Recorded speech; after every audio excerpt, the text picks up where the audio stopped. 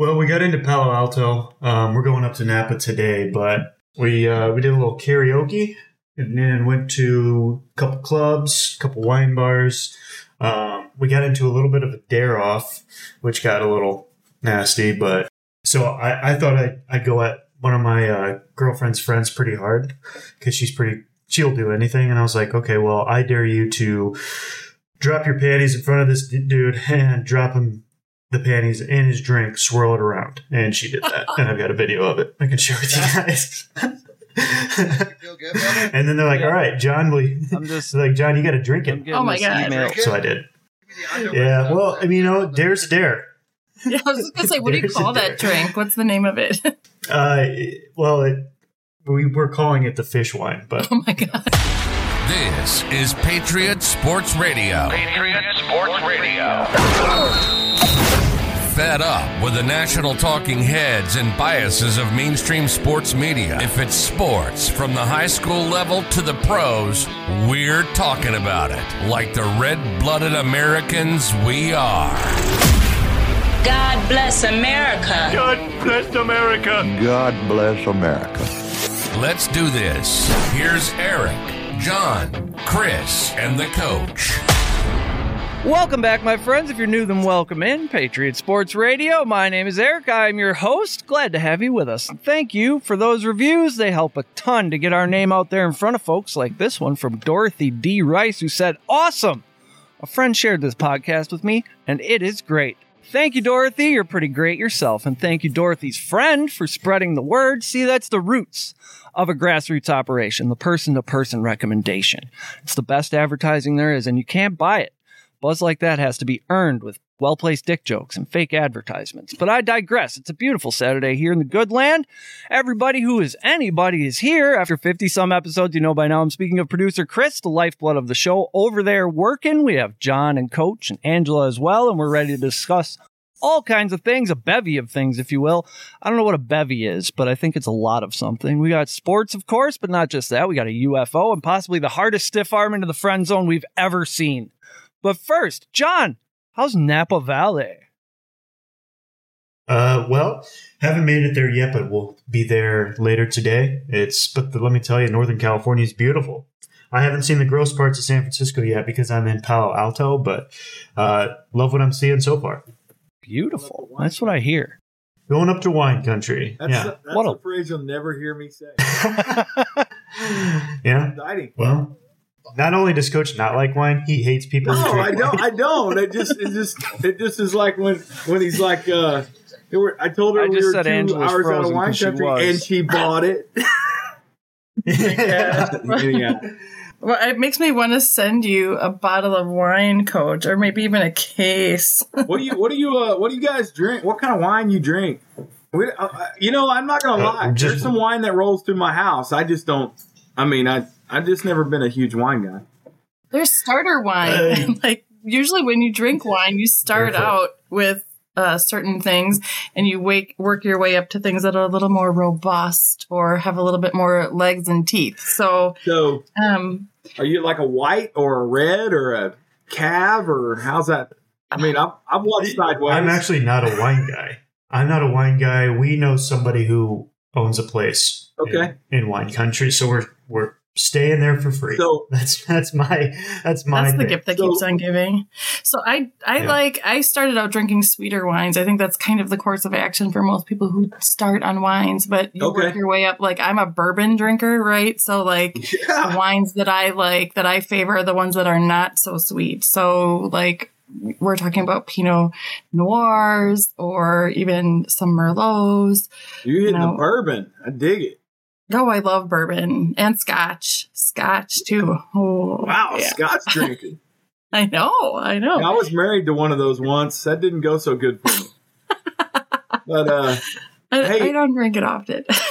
No, I just was, I seriously, out of not knowing, just out of curiosity, what is, when you go to wine country, what is that? What does all that entail? Just tasting of a bunch of wines, or I have that I Love Lucy episode where they're stomping the grapes in my mind. But what does that entail?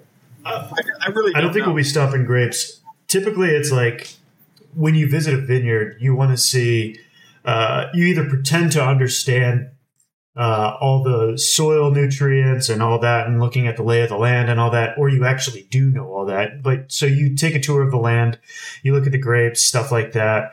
It's more of like a visual exercise for white people, and then you drink a lot of their wine. Okay, that's a really excellent.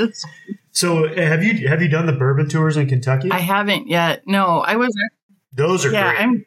I did Bullet. Ooh. I did 3. Bullet was my favorite, and we did. I always forget.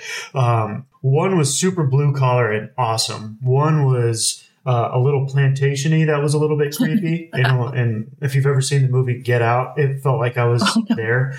And then Bullet was in the middle of nowhere, but it was awesome. They kind of like put you in a room, and like the room color changes and stuff, and they're like, this whiskey is going to have these notes, and so you like smell something and then you taste it.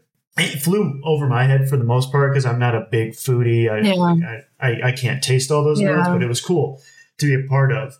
And then the blue collar one was awesome because it's also doubles as a ghost tour, because they straight up have some weird juju in some of those places down in Kentucky. That's cool. Yeah.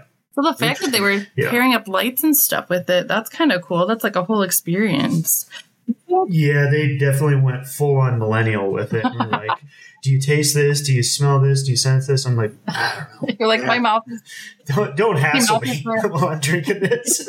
I think you have to... Why don't you go talk to the chick down there? Who cares? Well, they're probably like, this guy's got money to spend. he looks like he does. I think people who have a good nose are usually the ones who can taste, because it's like...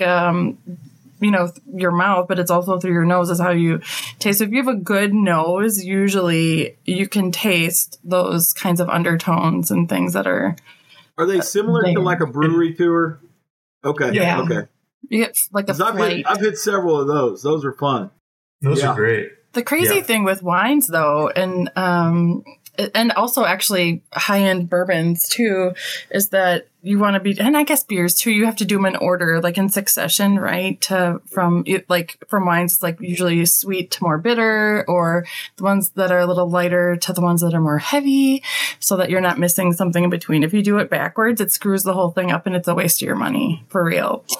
Good to know. Well, they'll guide you, so you won't have to worry about that.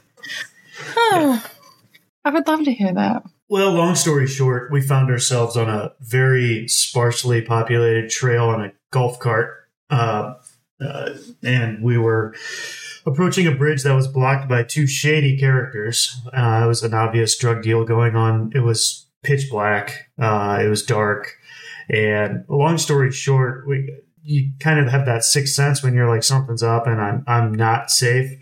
But also on top of that, we're in a golf cart. All I have is a knife. It's me and my girlfriend.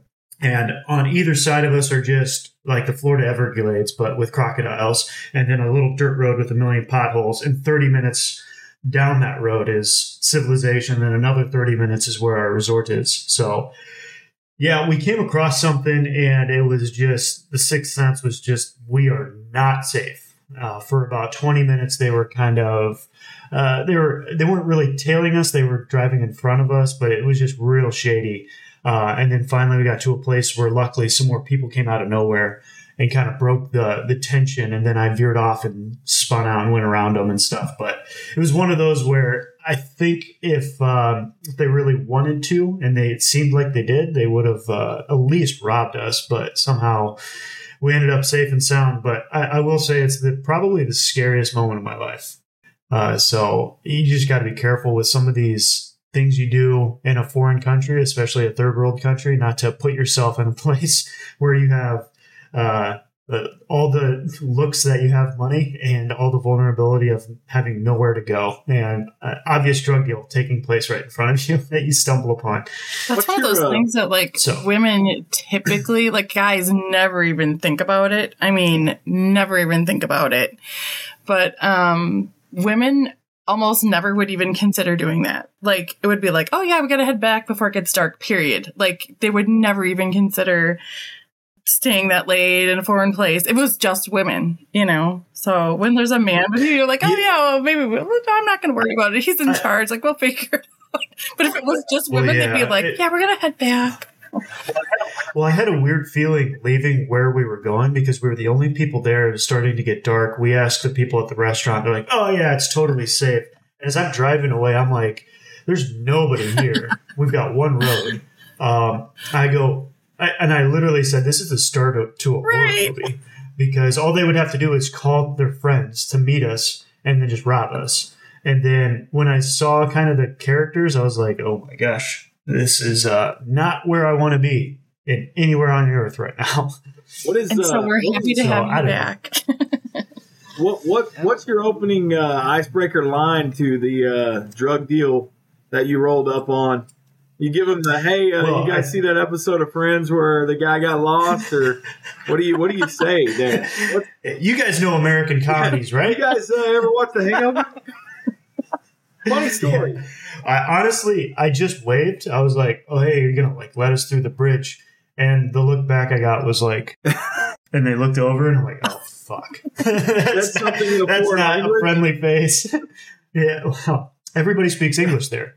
So there was no language lost in translation or anything. It was just like the look was just, and then he looked over and as if they were to say, are these people serious? What are you doing here? You don't belong here. Knife them or no? Oh, that's funny. Mm-hmm. Yeah. You guys back? Yeah, they're back. Yeah. Speaking of world traveling, Rex Ryan will be on The Amazing Race. He's partnering with his golf buddy, Tim Mann, and at 59 years old will be the oldest participant in the race. Don't people usually play with a spouse or one of their kids? You need a 20-something on the team, I think. John, you're a Globetrotter. Do you think Rex has what it takes to win The Amazing Race and the $1 million? Absolutely not. I mean, he's going to turn an ankle going down a flight of stairs in the New York subway or something. There's no chance his body can withstand just the sheer volume of steps in a day that it takes to win The Amazing Race. Did you see that they interviewed Harbaugh about it, John? And he was like, oh, yeah, no, he'll get lost, right away. He's going to get lost. Yeah. He doesn't even have the skill set to win, let alone the body to compete. Right. He's like, winning? Oh. Winning? No, he'll get lost immediately. That's done. No, he'll be the first out. Coach, Rex, do you have any optimism for old Rex Ryan? Rex I was on the Rex train, and then he lost me at the whole foot fetish thing.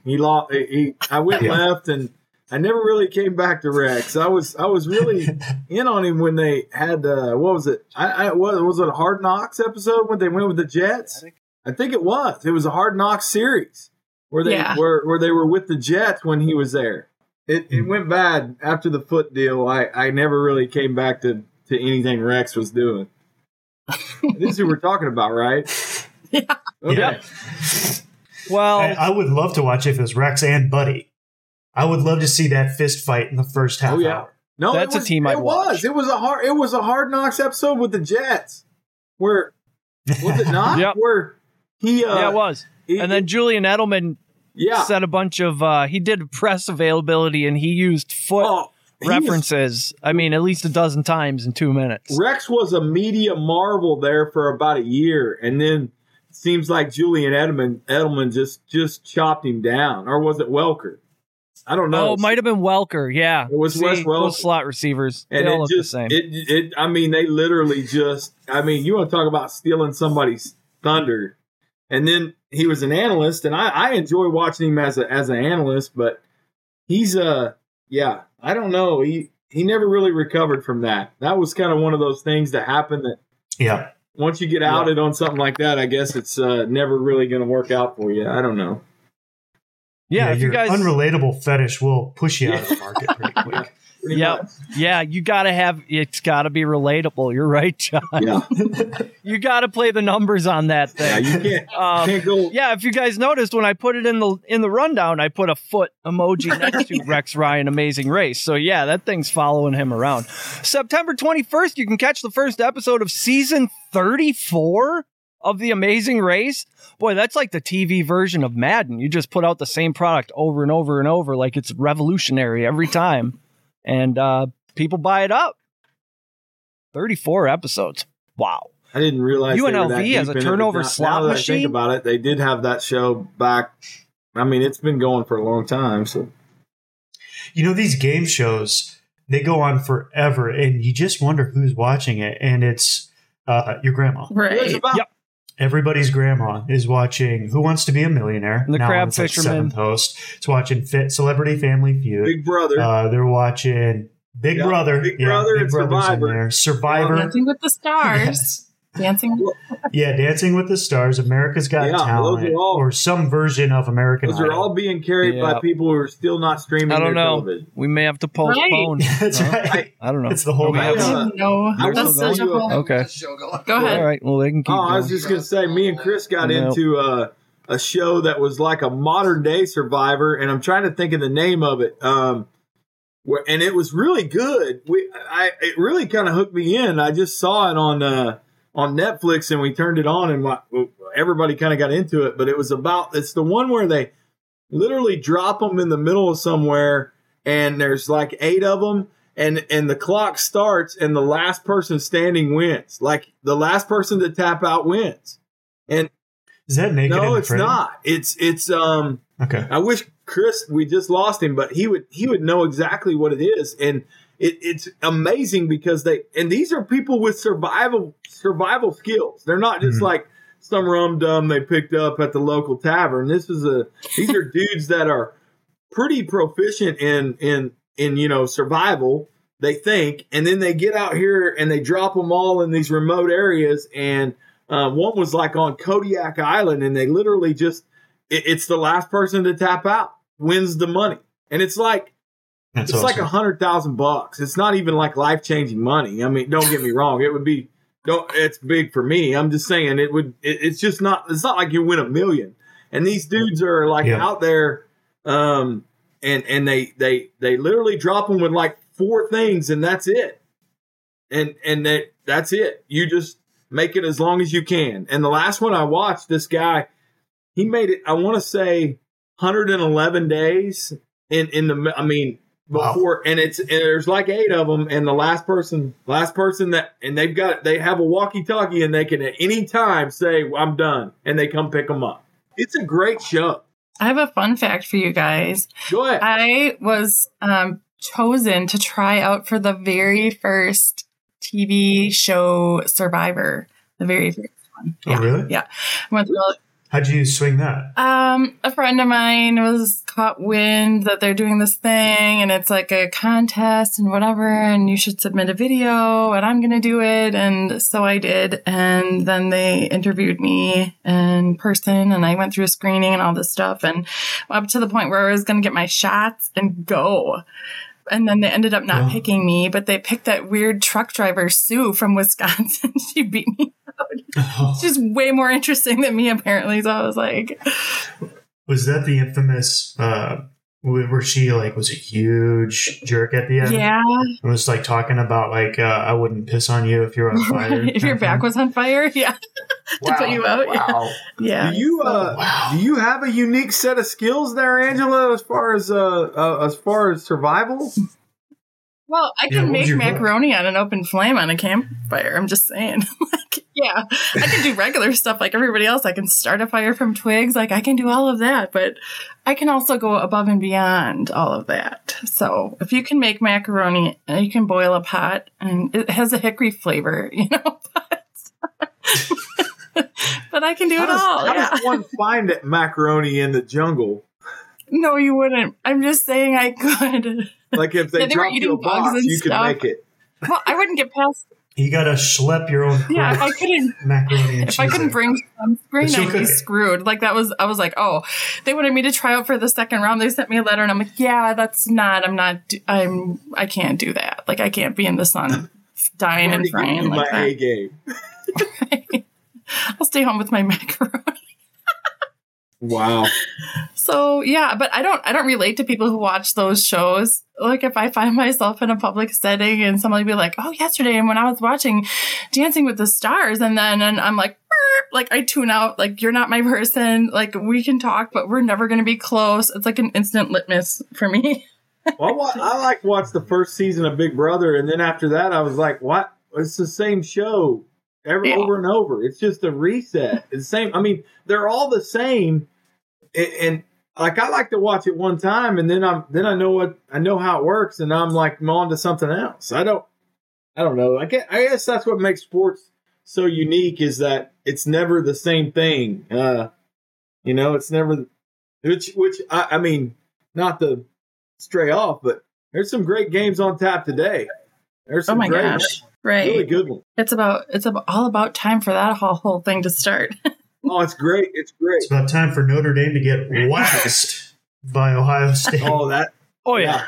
I think I'm sitting on Ohio State minus 15.5 first half. It's going to be ugly. Oh, wow. I'm in Razorback country right now, so it's Arkansas, Cincinnati tonight here. And then, of course, OU is going to take on the Miners today, and everyone's expecting them to score 80 and not have a touchdown scored on them. We need a boat race audio clip.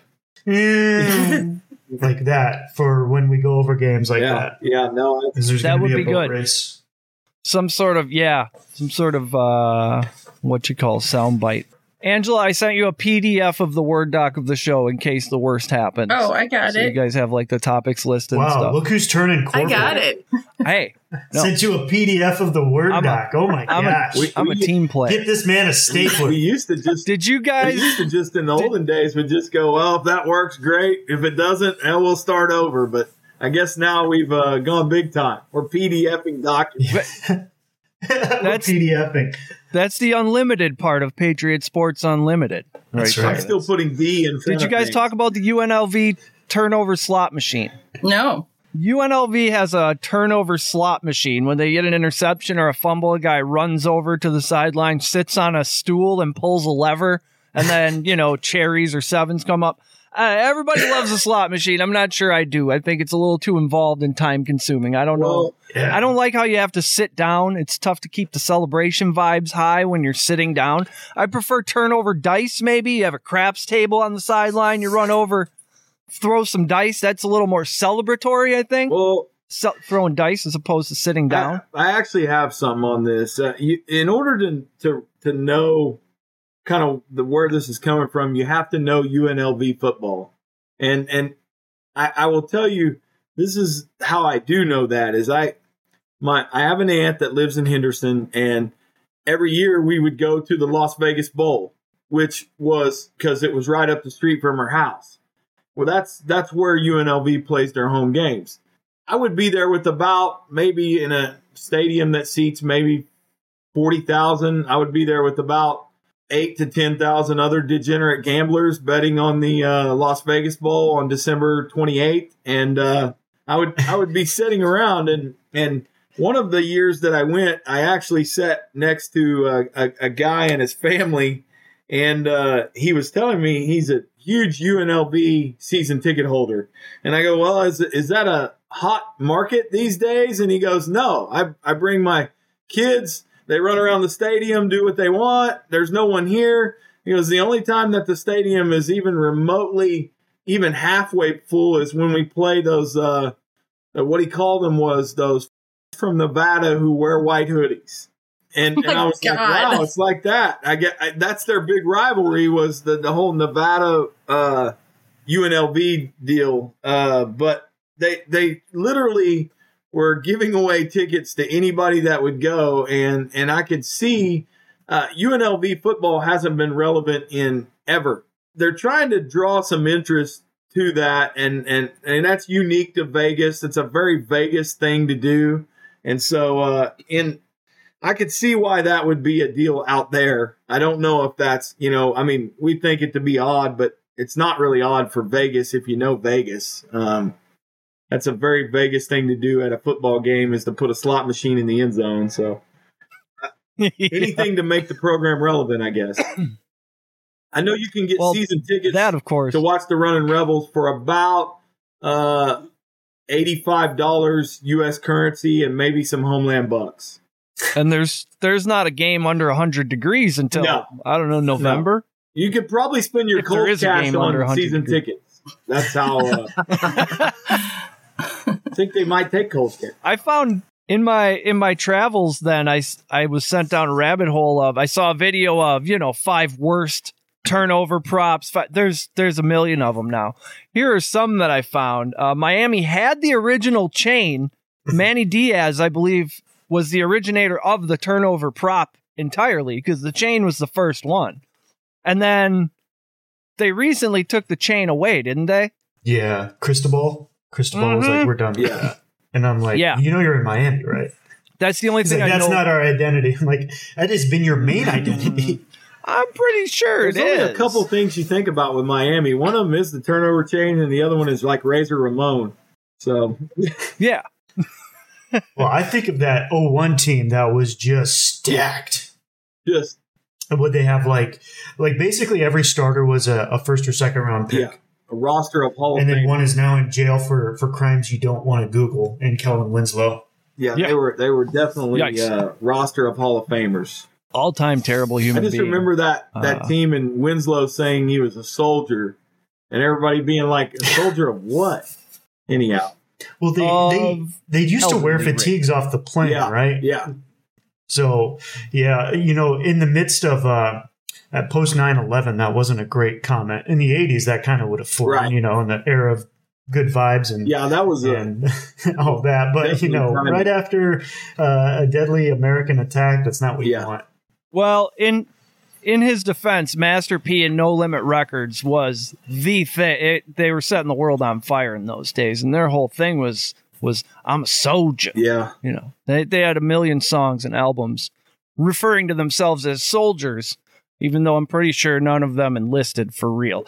But I started watching these videos about turnover props and the good ones and the shitty ones. Here's a list I came up with. UAB has a large dragon skull. I mean, like a gigantic, it looks like plaster of Paris or something. Dragon skull. I don't know. The kid put it on and he did not. He had a look on his face like, why do I have to do this? Not look at me. Temple, worst of all time. Literally just a whiteboard that you can write a message on to the crowd or the TV. Kids are writing their Twitter handles on it. Terrible, terrible, terrible. Tennessee has a turnover trash can. They dunked the ball in. I don't know what that's a reference to, but boy, you're giving opponents all kinds of bulletin board material with that.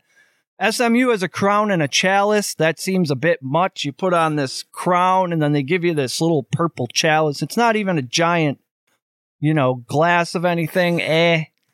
Memphis has a boxer's robe. I thought that was pretty badass. It's simple. You throw it on. You walk around like Chad Johnson with the Hall of Fame jacket on. Florida State, let's call it what it is. It's a purse. They say it's a backpack. That's not a backpack. That's a purse. Bama has a championship belt, and so does Colorado State. So we're going to need to figure out who had it first. Oregon State Beavers, a functional chainsaw. That's awesome. That's cool. Yeah. Hacksaw Jim Duggan. Boise State has a throne that you sit on. I kind of like that. Tulane has giant Mardi Gras beads. That's kind of a meh. Georgia has spiked shoulder pads that say Savage on them on the back. I like that a lot. The whole thing annoys the shit out of me. Not kidding. Like, what? I'm like, I see this stuff and I'm like, what are we doing? Can we just get on with it? Like, you're supposed to be doing this stuff. Okay. Was that a touchdown? No. Was it a big deal? Yeah. Like, okay. I don't know. Like, even this touchdown celebrations too. Sometimes I'm just like, you guys, I'm getting old. I'm turning into an old man. I'm like, stop. I would love to see. The ultimate American thing for college football would be the actual slot machine. Actually, you got paid out from an NIL deal. There was just an NIL funnel of money, and you get a roll of the dice, you get a pull of the lever, and you might get $15,000. And it's functional. It's real. Right. Like there's real numbers, not just bullshit cherries popping up. I like we can get behind that. I'd like to take a lot. Yeah, I'd like to see the real raw numbers on a poll of football fans. How many people approve of an entire secondary running 45 yards to pose for a picture in the opposing end zone? because I remember, I'm old enough to remember when Charles Woodson and Al Harris used to just shake each other's hand. And that was a wonderful celebration, respected throughout the league. College football is back and bigger than ever. We talked about it with Chet and Tyler from the Sports Scramble podcast. The expanded playoff is on its way. 12 teams like God intended. Coach, what do you think about 12 teams? Is it the right number? I mean, any number greater than what they had is better. I listened to a little bit of stuff on this yesterday. I love the expansion. I think it was long overdue. You know, I thought 8 was probably about right, but 12 is even better. I'm trying to figure out how exactly all that works as far as they're still tying in the bowls. I think they're going to have a, first round home series or whatever, but it sounds pretty promising. I think that, I think the only person I heard yesterday that had anything negative to say about it was, somebody, from the Sun Belt, which, I mean, I really kind of laughed at because I thought your odds just went up drastically of getting in the playoffs, and yet you're going to find a way to gripe about this because you don't get an automatic berth because you finished second in the Sun Belt. I mean, you never had a chance winning the Sun Belt, getting in it to begin with. So I found that to be really a little bit ridiculous. But I love it. I think it's long overdue. I think it'll be great for the game and great for college football. I think they found a way to – I never thought this was about the expansion. I've always thought it was about money. It was about how to make the bowl games happy and how everybody can get paid, and they figured out a way to do it. And it shouldn't have been hard. I mean, I'm kind of with Mike Leach on this. The NCAA's been doing it in basketball for years, but they couldn't figure out a way to make this work. This is long overdue. Yep. More football can't be bad. That's my simple man's opinion. The SEC seems to be the most pissed about it because, I don't know, you're still going to get you're going to get 3 teams in now. You're still going to have the same 4 teams at the end. They could have put 27 teams in there. The same 4 teams are going to be there every year. SEC is going to get there. That's kind of been my argument against it, just to take a contrarian approach, is does it even matter at all? It's not like college basketball. You're not going to get a Sun Belt team. You're not going to get a second-ranked Big Ten team really make a run. That's just not the way college football works. Maybe once every 10 years, you'll have, an Oregon State make it to the semis, but they're never going to win. Well, that's just not going to happen. The beautiful thing about it, John, is this. What it does going forward is it takes a team like South Florida or Central Florida, and if you beat everybody on your schedule, you punch your ticket for an opportunity at the title. And I love that.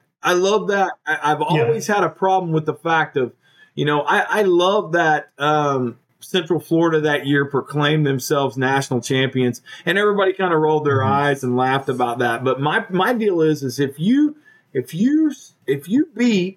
a W of everybody on your schedule, you're worthy of that shot.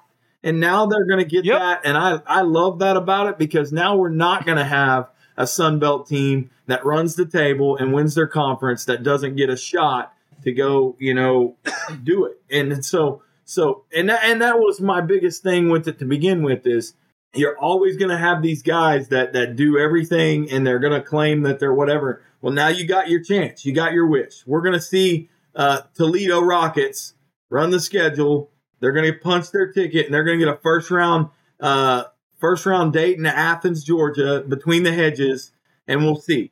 We're going to see. And I can't wait. My alma mater. I can't wait. So I love that so much.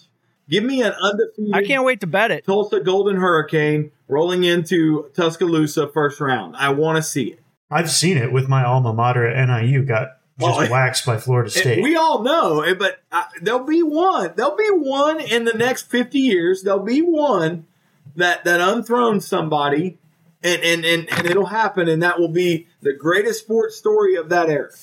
But it'll be exciting. I mean, it's exciting to we never had that opportunity before, and I dig that about it. I think it's going to be neat.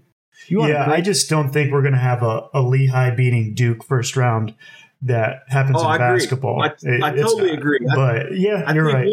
It'll shut up the Scott Frost. Absolutely. And once every 50 years, somebody will be the Hoosiers, once every 50 years. Yeah. But, you're right. It's not going to be like basketball. It's not even going to be close. I mean, and I think that I think your everyday sports fan believes that that's how it's going to be, and it's not. No. Maybe I'm wrong. No. And that's okay. They'll find out. Oh, yeah. I'm going to lay the 37 with Alabama. You're going to learn today. Yeah. I mean, nobody is loving this. Nobody's going to love that more than a Georgia or an Alabama, especially.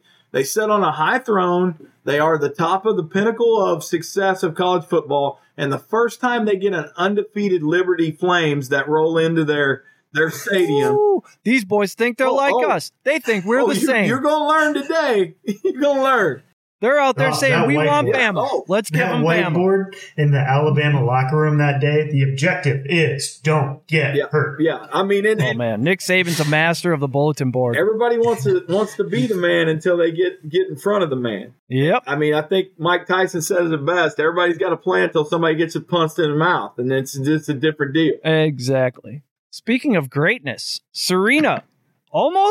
She had a great showing in the U.S. Open. By her words, she is evolving away from tennis towards other things that are important to me. She is, without question, the greatest female tennis player ever, and she's absolutely in the discussion about best female athlete we've ever seen.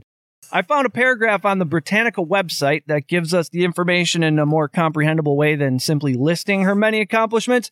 Keep in mind, she turned professional in 1995, but we'll pick it up in 2012. In 2012, Williams captured her 5th Wimbledon singles title. A month later at the London Olympic Games, she won a gold medal in the singles event, becoming the second woman behind Steffi Graf to win career Golden Slam.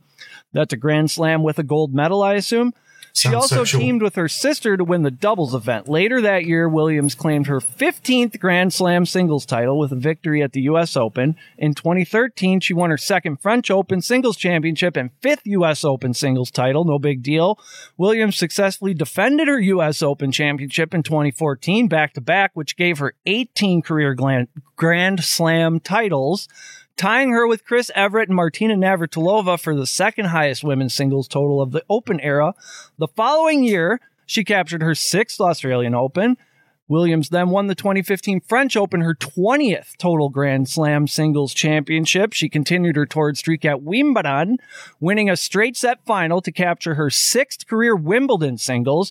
She then won Wimbledon in 2016, giving her 22 career Grand Slam titles, which tied her with Graf for the most slams in the Open era for both women and men. She then broke Graf's record at the 2017 Australian Open, where she defeated her sister in the final. She retires with 23 Grand Slam titles. Just incredible stuff. I'm not enough of a tennis, I don't know what you call them, court heads, whatever, to really understand, but I know she's the absolute greatest. Hey.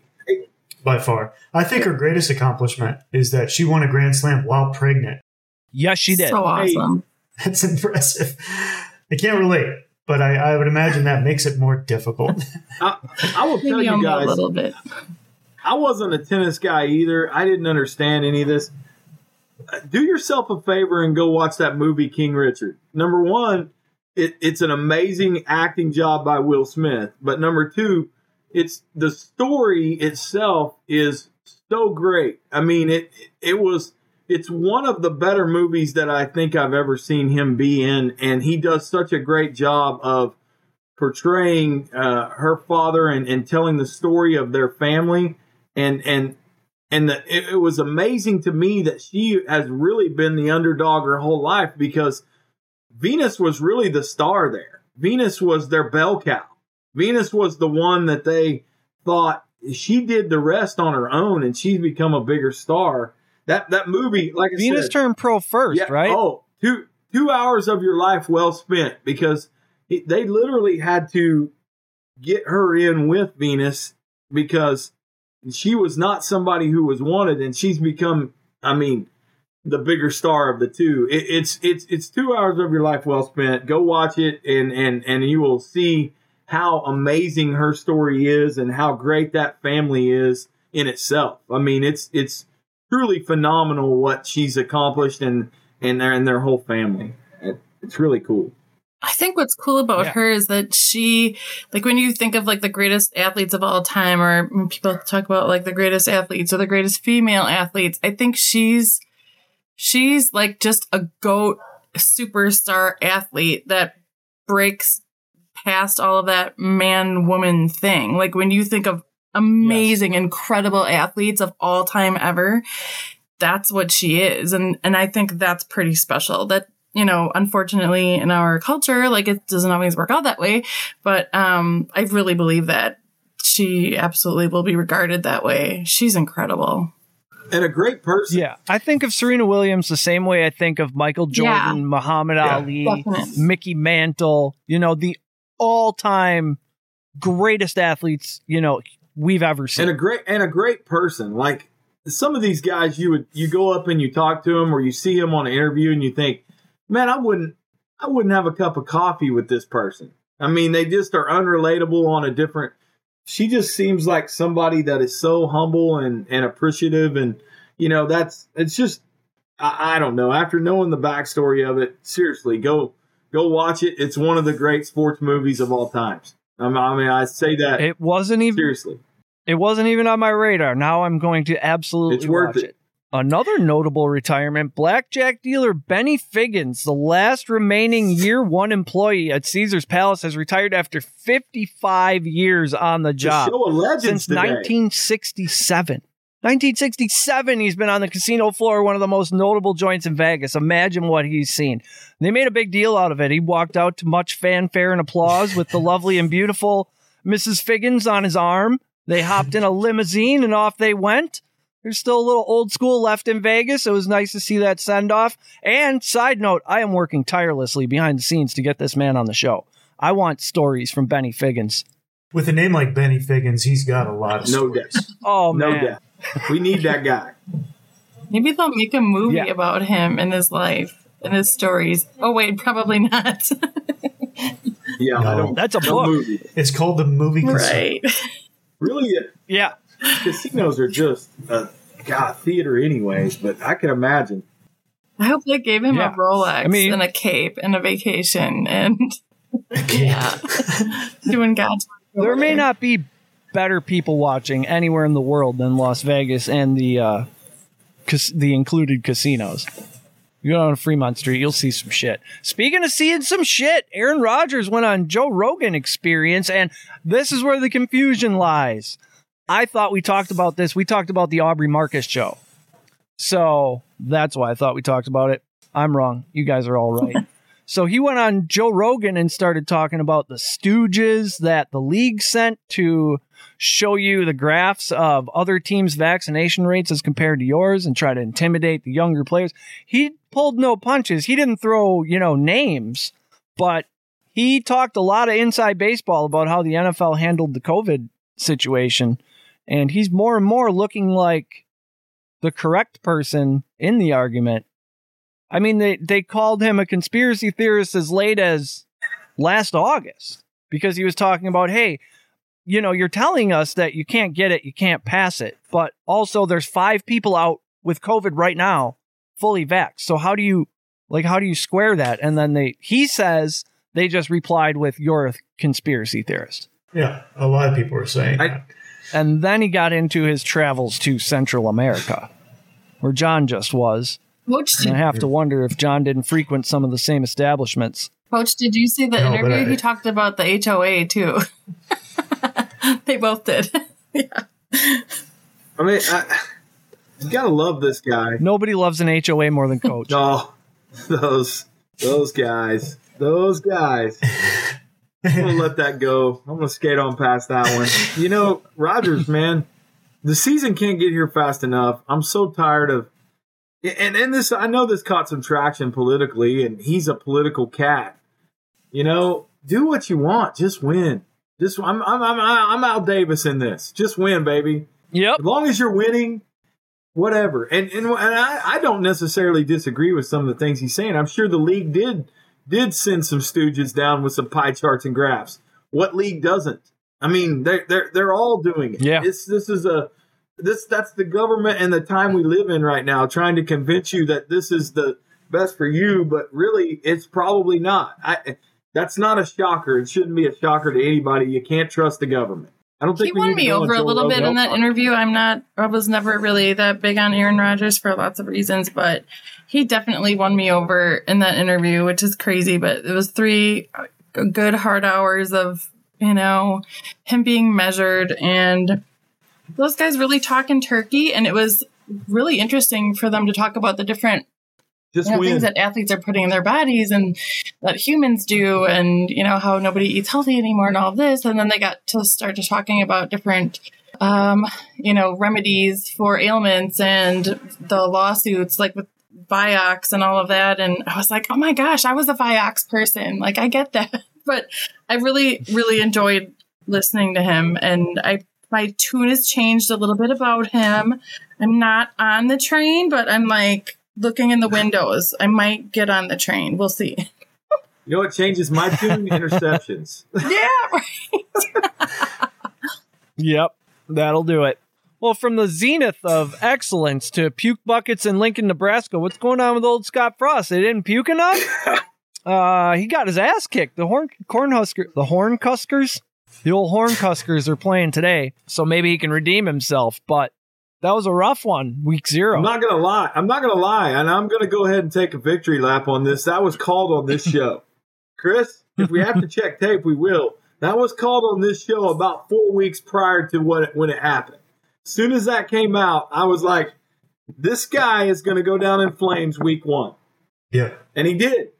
And now it's hold on to your ass, dude, because they've got a date with destiny in week 4. And I'm going to get on a little soapbox about this. Week 4, that I think a Sooner team comes to town, and if they take it on the chin, week 4, he won't make it till October. That's a big date. That's a big date for Scott Frost in Nebraska football. They're hosting OU, and that's going to be a good OU squad that's going to come in there. Good luck with that. I think he's proving that he's not a big program leader. There's these guys that excel at a smaller program like a UCF that can recruit guys in America's backyard for high school athletes and can put a squad together and beat everybody on, beat all the sisters of the poor. But then you go to Nebraska and you're playing A- Big Ten teams and you're getting waxed. You're obviously not a good coach. He's had his years to try to accomplish and build a program. And, when you see the puking and all that, it's kind of like, I think you're trying too hard.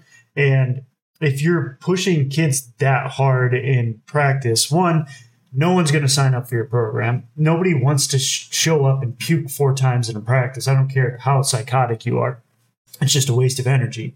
And 2, it just seems like you're covering up for a lack of scheming if you have to push your kids that hard. I don't know. It just seems like a weird statement to make.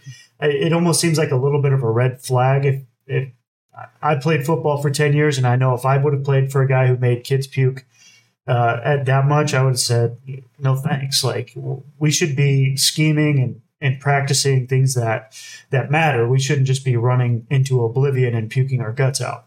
That's Trust me. Football. That's the bad thing about it is I really wanted to like him at Nebraska. I really wanted him to do well, and I wanted him to bring Nebraska back to prominence. And I was really rooting for him. But since he's gotten there, he's just made bonehead comments after bonehead comments. He got in trouble.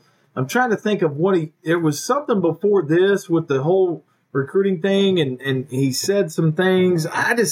He just really is not being very smart for being in the position that he's at. I don't know. I don't know if he, like I tell you, the date with destiny comes with OU, and I don't know that Vegas is really on that yet. That would be an angle to look at right now. Last I checked, I thought it was 12, which seems like a ginormous amount for Nebraska at home, but it's not.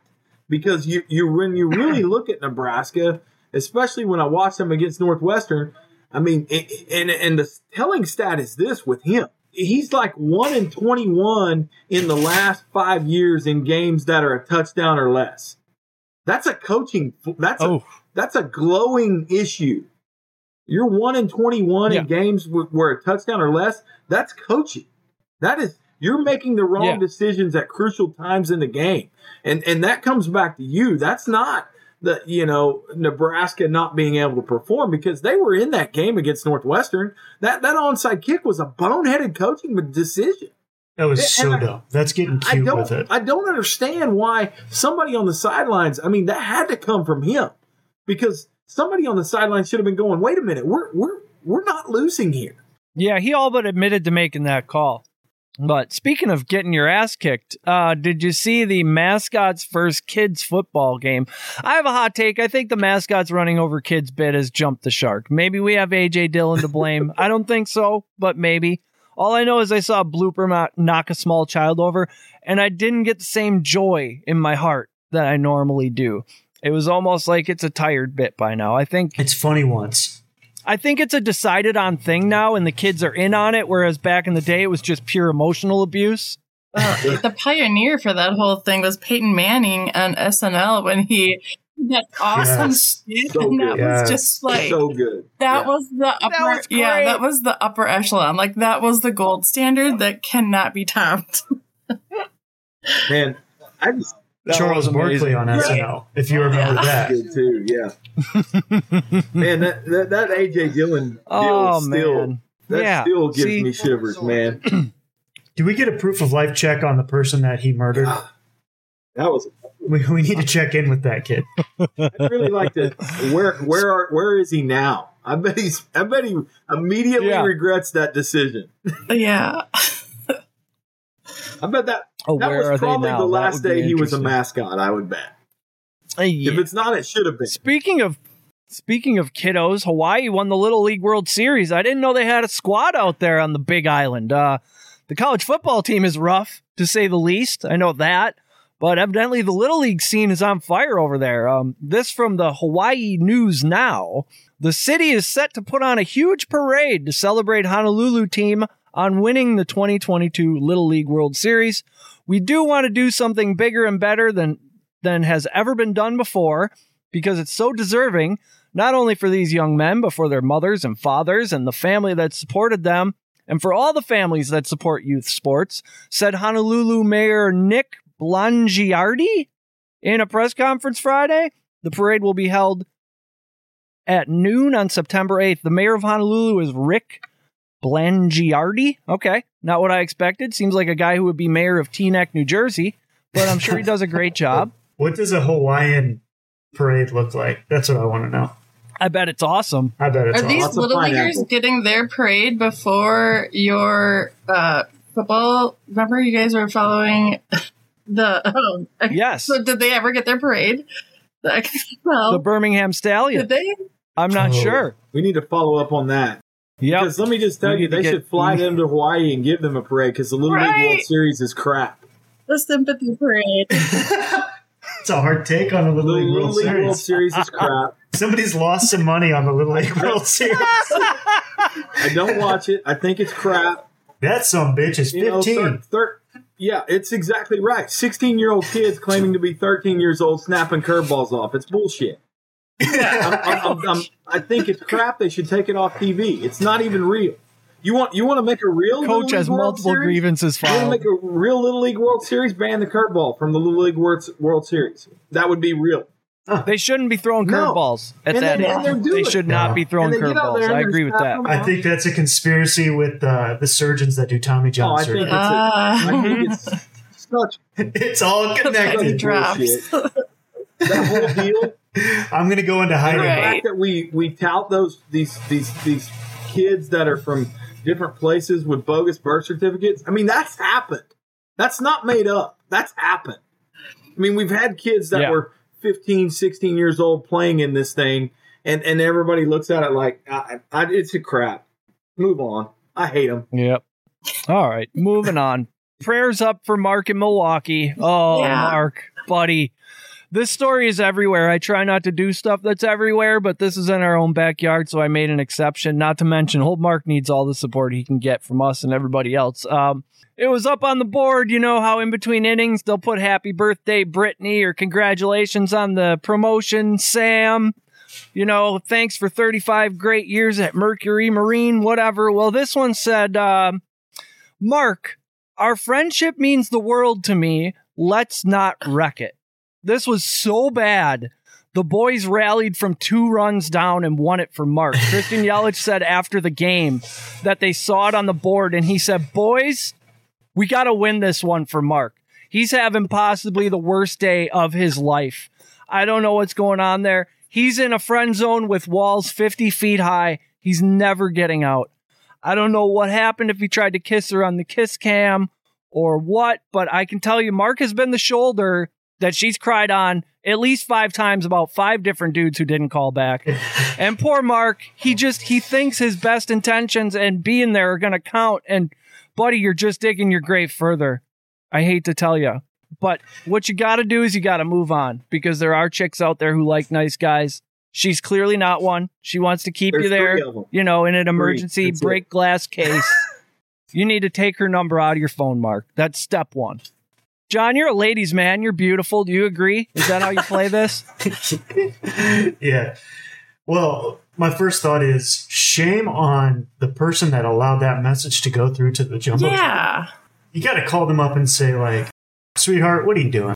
But yeah. If you are the recipient of that message, you hear it loud and clear, and then you delete that number and say, all right, well, you kind of just wrecked our friendship by doing that. So you're done. Yeah, I had a similar, dust yourself off. Similar incident. What's your sister up to? Similar incident happened this morning. I'll tell you that. I mean, I agree with John wholeheartedly. I'm here at a family gathering, and my wife throws a shirt to my brother-in-law and says, "Yeah, here's a shirt I bought him for Christmas, but he doesn't fit it anymore." And I was like, "Well, you just putting my business out in the street like that? I mean, what are we doing just here?" A veiled shot. I really gotta agree with John. Whoever let that happen. I was like, wow, how about we church that up a little bit? Yeah. Really buzzed your tower on like, that one. Wow.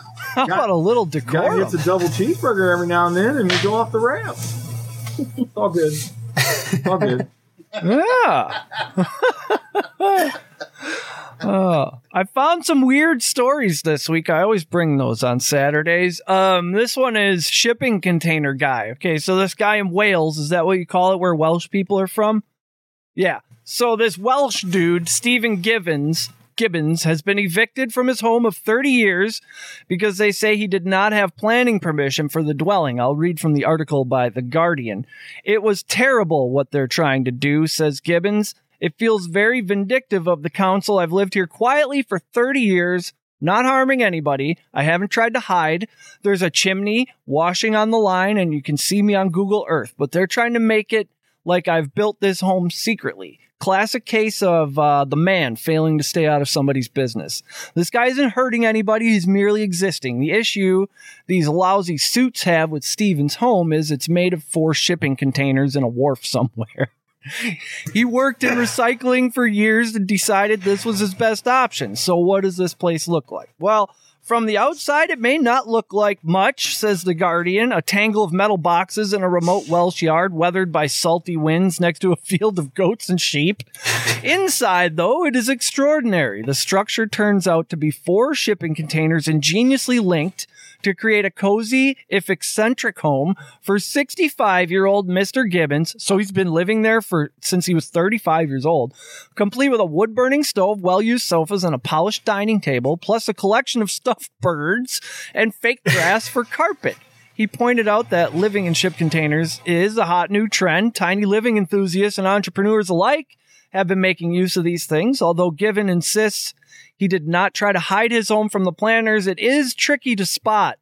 It is sited behind a drainage ditch with a brambly hedge in front, and access to the yard where his home sits is via another structure housing 2 vintage tractors. So you go into a giant shed, I assume, with 2 tractors. You go through a secret door, down a tunnel, and you come out in these 4 linked together shipping containers. A telltale sign of a guy who just wants to mind his own business. I love this.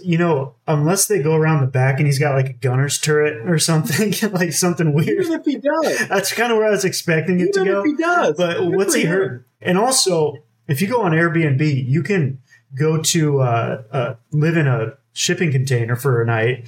in New York City if you want to. So I don't know. Just because he's not trendy, they don't like it. And they are. This is a trendy thing right now. Like, this is not new. People have been putting shipping containers and cutting holes in them. And, I mean, they make bunkers out of them in Vegas, and they make them into luxury homes. There's a Netflix show on it. I've seen it. It's really pretty cool, the things that people do. I mean, I've seen Little League dugouts made out of shipping containers. They just basically cut, an L shape out of them, and you've got this structure with a canopy. They make awesome. You fill them with concrete. They can make awesome houses out of that. You know what it was? Some dickhead from the city probably moved out there and it was like, what's this abhorrent thing? I'm going to lodge my complaint, like. Yeah. What is with the eyesore? I don't know how Welsh people talk. This reeks of an overzealous city inspector. Yeah. The new guy. Yep. Or an HOA. This has new guy written all over. New guy HOA written all over. Yep. I'll tell you who's not a new guy. Albert Pujols is hitting 700 home runs. Man, it's like ever since they shoehorned Albert Pujols into the home run derby, he just can't miss. Best batting average in the league over the last couple months. Nothing out of the ordinary for a possibly 45-year-old man. Listen to these stats. These are totally normal, expected things that would definitely happen. From Fansided, on Saturday at a game against the Arizona Diamondbacks, Pujols went 4 for 4 with 2 home runs in a blowout victory. It brought him to 692 home runs. I think he's at 694 at the time of this recording. Putting him well within reach of 700. Just how impressive has Pujols been? Take a look at these numbers. Pujols became the oldest player since 1900, 42 years and 217 days. And that's just an estimate. He's not 42. To go 4 for 4 with multiple home runs in a game. Pujols has the highest OPS since his final season with the Cardinals in 2011. Isn't that something? In the second half, he's hitting .438 with a 1.428 OPS and 7 home runs. Pujols has more home runs, 6 since August 10th. I believe that's 8 now, than the Philadelphia Phillies, Texas Rangers, and Boston Red Sox. So he's going to hit 700. It's going to happen. I'm excited. It was 10-1 weeks ago, and I'm so mad I didn't bet. Oh, man. What were you thinking?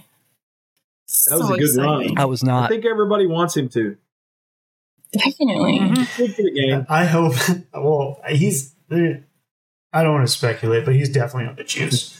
Or the balls are. And I hope Back on the juice. Something's going on and it's fishy, and I don't want to just let him ride off into the sunset. Yep, Agreed. absolutely. I'm not a Pujols fan. I hated him the whole time because I'm a Brewers fan and he killed us. But yeah, let him hit 700. I want to see it. Don't test him. I don't care. Just, give me the round number. I love a round number. This is your basic Crash Davis. Let him hit his dinger and hang it up. Baseball needs this. So the next question, can Judge hit 62? I think he can. There's definitely a question, though. He has to hit one every 3 games, I think, the rest of the way. That's a guy I'd like. Which he has the ability to do. Yeah. And there's going to be a couple 2-homer games. Test him. Get him tested. Test him. I want him tested today. Here's what I'll say about this, though. The dude is one of the largest human beings. So it just, the math works out. You should be hitting 50 home runs by this time of the season. As long as your piss is clean. Yeah. But also test Or whoever's piss goes in the cup, whatever. That's right. He looks like the guy in the Bugs Bunny cartoons, like the bad guy baseball player. Just the giant dude in pinstripes with the bat, smacking the ball 5 yards effortlessly, or 5 miles effortlessly. Mm-hmm. And Ohtani has 30 home runs and 10 wins on the mound. So I don't know how you call this MVP race in the NL. How do you decide between Judge and a guy who's doing things that have never been done? I'll tell you how that works. The Yankee wins it because the greatest story in baseball never gets seen, just like Mike Trout. It's you want to talk about terrible marketing on the MLB, letting both of those great players, I mean, we're talking generational players, go unseen. Yeah. They're great. It's stinky. That'll do We need a frozen envelope moment that the NBA used to do and somehow redirect some talent. Yeah. A merger, kind of like Jackie Moon. Merger. Yep. Bud Selig would have traded his ass years ago. That's what he did to the Brewers for years. Oh, you got a guy that'll help the league elsewhere? Let's send him there. We were MLB's farm team. Rough days. That's a great description. Speaking of shit in California that nobody saw, hardly anybody anyways, I saw on the Twitter somebody freaking out about a UFO encounter, and they're like, oh, footage coming later. This is bullshit. I was going to take it out of the rundown. I saw the footage coming later, and I'm just like, next. What? I just scroll on. I was going to take this out of the rundown entirely, but I wanted to take a minute to call bullshit on the whole fucking They always thing. get me with that First kind of all, stuff. the two pilots explaining the encounter are pretty clearly UFO nuts, or at least the guy doing most of the talking is. Red flag number 2, while telling the story, he just casually mentions how the other guy was in the bathroom. Who gets up to take a piss when there's a UFO darting around in front of them? Then I saw the video, girl with early onset Parkinson's recorded from her car, and it's literally just the moon behind some clouds. I don't know. It was ridiculous. Yep. All right, we're running pretty long. La Tomatina Festival is back. We'll end with this. For the first time since COVID shut it down, that festival in Spain where they throw tomatoes at each other in the streets is back in full force. If you can get yourself to Spain, or if you're already there, you can do it for about $150. Here's what the website says. I should have done this in my 20s. It looks like an absolute nightmare for me now, but I bet it's fun if you're still young and elastic. Anyway, quick facts about La Tomatina Festival. When it happens during the last Wednesday of August. It takes place in Buñol, a little village near Valencia, Spain, population around 10,000. You can get there by bus, train, or car.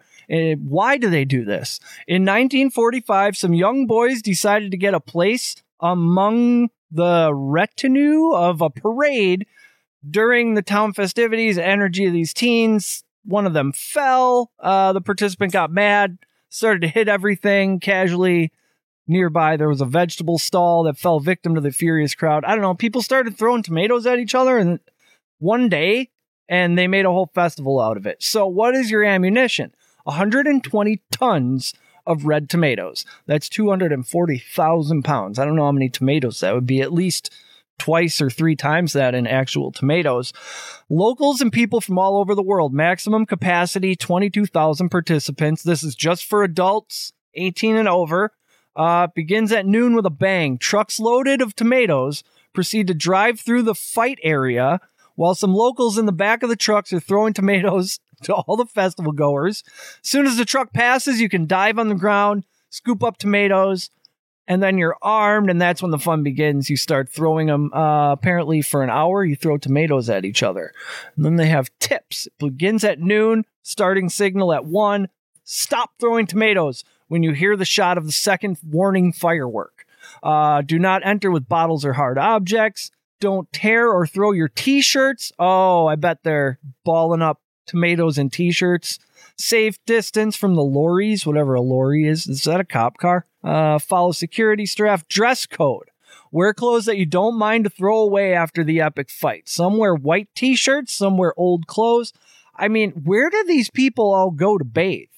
I don't understand. It's Spain, they don't. Like footwear, you don't want to lose your shoes to avoid flip-flops, anything that makes you feel uncomfortable. Follow security instructions. Bring things you will need. You will not need passports or laptops. Don't bring your passport or your laptop to this. Yeah, I'm glad they put that on the list. I grew up on a farm. We had an old crabapple tree, and this was pretty much every Saturday.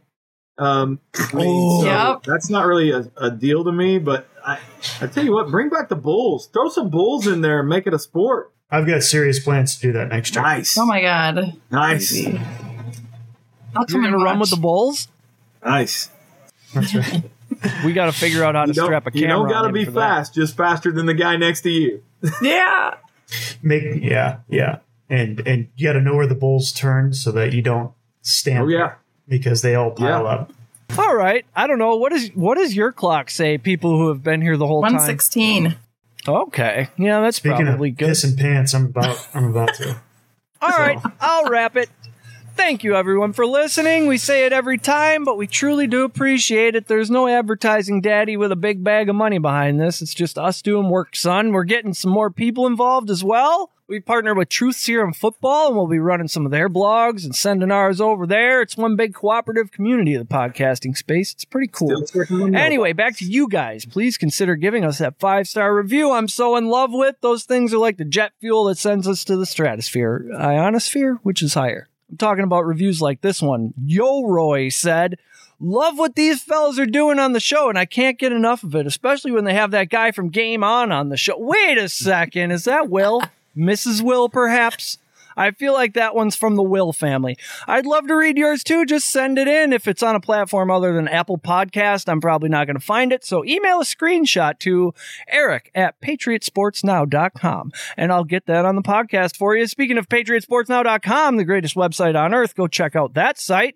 Cool stuff. More on the way. We got some game day recipes and so forth. We're adding some more stuff this weekend. Go see, subscribe, talk in the forums about things, whatever you want to do. Okay, we're going to go enjoy the day. I suggest you do the same. Till next time, be good to each other. Chris, kick the outro music.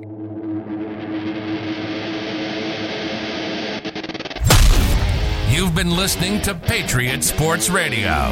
If you're sick of all the national talking heads and biases of mainstream sports media, like we are, this show is for you. We hope you enjoyed it. Make sure to like, rate, and review. And we'll be back soon. For more content and merch, hit up www.patriotsportsnow.com.